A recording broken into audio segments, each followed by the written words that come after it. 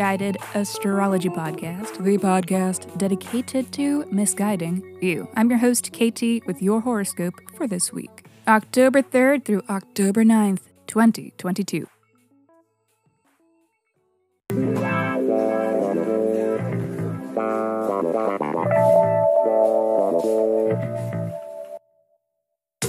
Welcome back to the podcast where I do not know you, but it may seem like I do, because I am sharing musings that are based upon the sun and the moon and the planets and shit. Every week I do a little sky spying and then report back so that you can know what the fuck is going on around here. The astrology is sound, but my guidance may not be, and that is up to you, okay? Quick housekeeping. Special thanks to Boo Boo, Elise, Ariel, and Evelyn. Thank you! Thank you, beautiful, gorgeous persons, and thank you all for doing it in the same week because it feels really cool to have multiple reviews all at once. And a reminder to you, dear listener, that you can review this podcast, and if you do, I will send you a 24-page, in-depth birth chart report. So please review Misguided Astrology wherever you stream your pods from, or tag us in a shout out on social media and then reach out and tell me so that I know where to send your report. Just email your birth date, time, and location. Yes, to misguidedastrology@gmail.com. And that's it. Let me hurry up and shut up so that I can keep talking, because this is your weekly horoscope.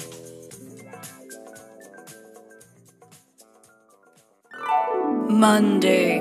Hey, Mercury retrograde is over. Yeah.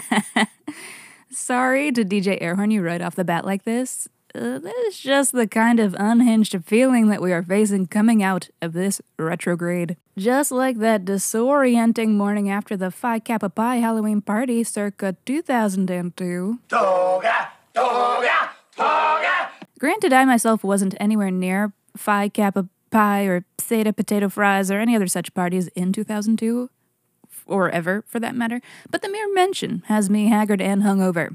Is this what astral projecting is? Ponderings ushering me into a mythical place far away. Anyways, to the matter at hand, we are still in the post-retrograde shadow, aka we are putting the pieces back together, cleaning up the mess, extrapolating wisdom from our experiences. And it is happening slowly with Mercury's current opposition to Neptune. Things are still hazy and confusing for these first few days in this deluge of reflection. Fortunately though, the astrology of the first half of the week is giving us the space to deal with it. There is not a lot of loud astro to discuss until Thursday, so let's just go ahead and boogie over that way.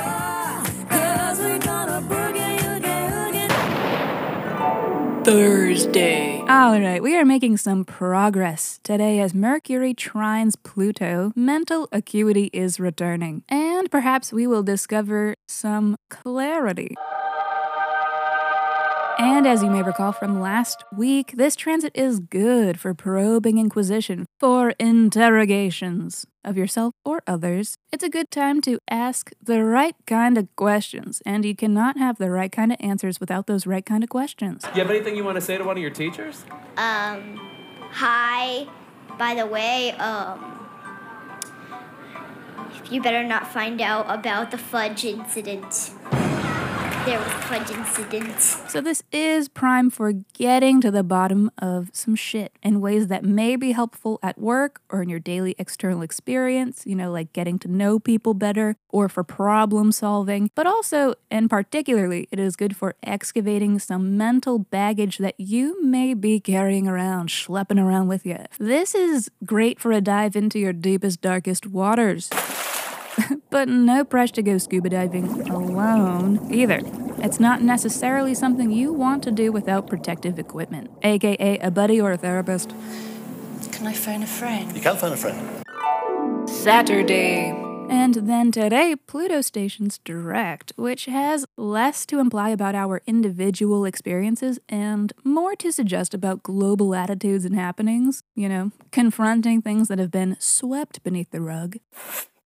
Pluto is the planet of transformation. And here in Earth sign Capricorn, a sign of terrestrial resources, we may notice some hard truths being addressed in this area. Super cute and casual. For us in the US, it might be playing into the Pluto return that is going on in our second house of resources, investments, and money. Money. It's fine. It's totally fine. It's just the kind of astro weather that reminds you that people in positions of power generally lack integrity and that maybe, just maybe, you have a hankering for a deep-fried billionaire with hot sauce and blue cheese on the side. Order up. Or, okay, sure, ranch, if that is your thing, whatever floats your goat. Can't be splitting hairs over sauces when we should be uniting against our overlords. Choices. I'm not going to entertain drama, chaos, confusion, and madness. Sunday.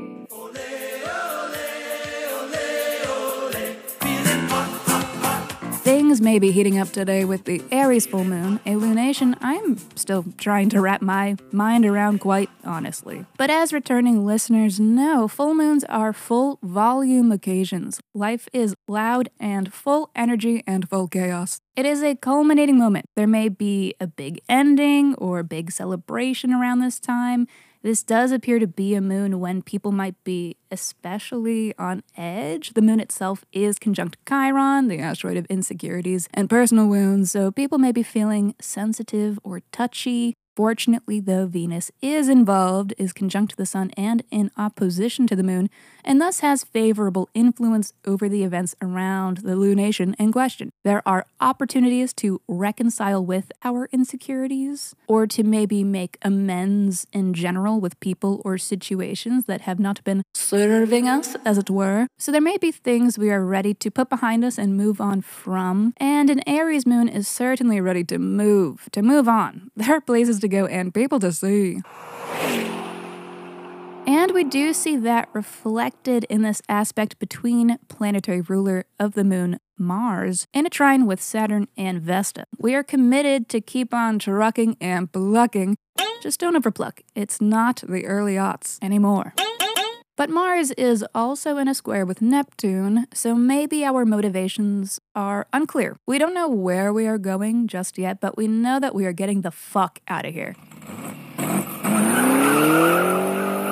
And here meaning a situation, a relationship, a situationship, and so on. So let's dive into your Aries house for some insight. Aries, this is obviously your first house, so congrats on your big first house moment.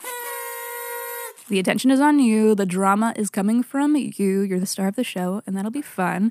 This is all happening in your house of self, of physical body, of appearance, of character, and personality. So there may just be things about yourself that you're ready to put down. Physical insecurities, aesthetical insecurities. You might just be ready to put your inner critic to bed, or at least turn the volume down for a little while and move into a place of more confidence. And it may actually be a little attention from somebody else or some kind words from somebody else because Venus is in your 7th house, but it may be things like this that help to remind you of how good you should feel about yourself. Sometimes seeing ourselves through the lens of other people can be really helpful. And that is cute. And that is it. Thank you, everybody, for listening to the Misguided Astrology Podcast. I will see you next Monday. Mwah.